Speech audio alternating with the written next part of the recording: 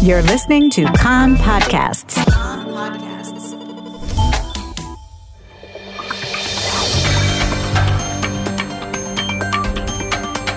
You are listening to the English language news of Kan, the Israeli Public Broadcasting Corporation.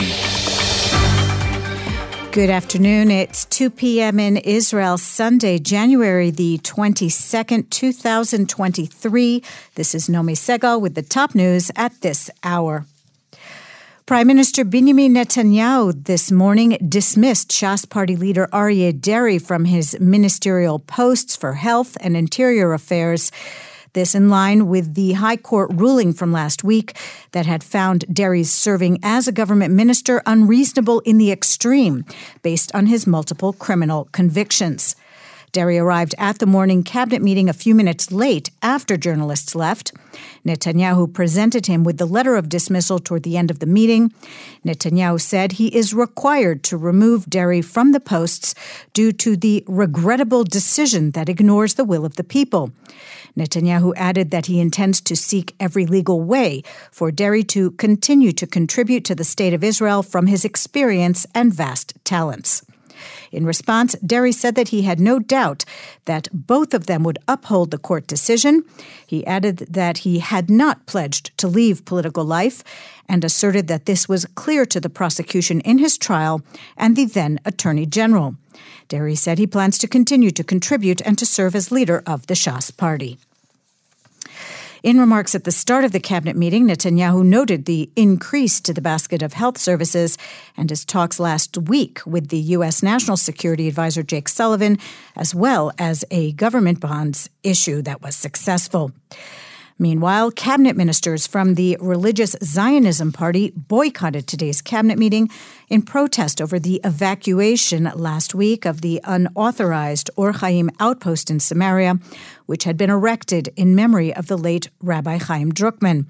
Religious Zionism Party officials say that Defense Minister Yoav Gallant of the Likud's authorization of the dismantling of the outpost over the objections of the minister in the defense ministry, Bezalel Smotrich of Religious Zionism, violated the coalition agreements between the parties.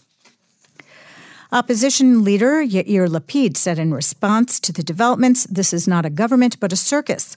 At the meeting, Deri was fired as a minister because of corruption, but ministers from the Religious Zionism Party stayed away in protest because the defense minister is upholding the law.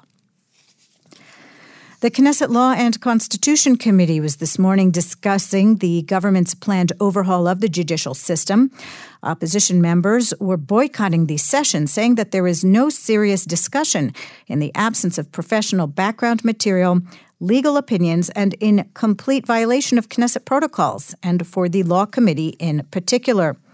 Committee Chair Simcha Rotman said that the Israeli democracy is imprisoned, in his words, in the basement of the Supreme Court that are padded with piles of rulings, and its cries are not heard. We have come to liberate Israeli democracy, he said. The judicial reforms being advanced by the government would restrict the High Court's ability to strike down laws, would enable the Knesset to pass laws overriding court decisions, would give politicians more influence in the selection of judges, and would make government legal advisors political appointees whose opinions are non-binding. More than 100,000 people demonstrated in Tel Aviv last night against the government's plans to overhaul the judiciary. Author David Grossman, a keynote speaker at the Central Post protest on Kaplan Street, said that Israel, in its 75th year, is in a fateful struggle for its character, for its democracy. Grossman said that behind what he called the unilateral and destructive plan of the judicial reform, the House is on fire. Demonstrations were also held last night in Jerusalem, Haifa, Beersheba, and other cities around the country. Terrorist Maher Yunus, who was released from jail 3 days ago after 40 years in prison, was detained for questioning on suspicion of posting statements supporting terror on social media. Maher and his brother were summoned last night to the Iran police station and released under restrictive conditions after questioning. Maher Yunus and a relative, Karim Yunus, served a 40-year sentences for the 1980 murder of IDF soldier Avraham Bromberg.